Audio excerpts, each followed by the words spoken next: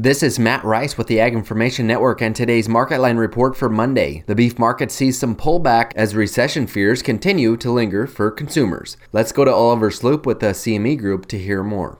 Now, growing concerns over a slowing economy and a recession may have weighed on live cattle prices. This morning's unemployment report showed a bigger uptick versus expectations, and if consumers start to feel worried about the economy, it may lead them to look at other protein alternatives such as pork.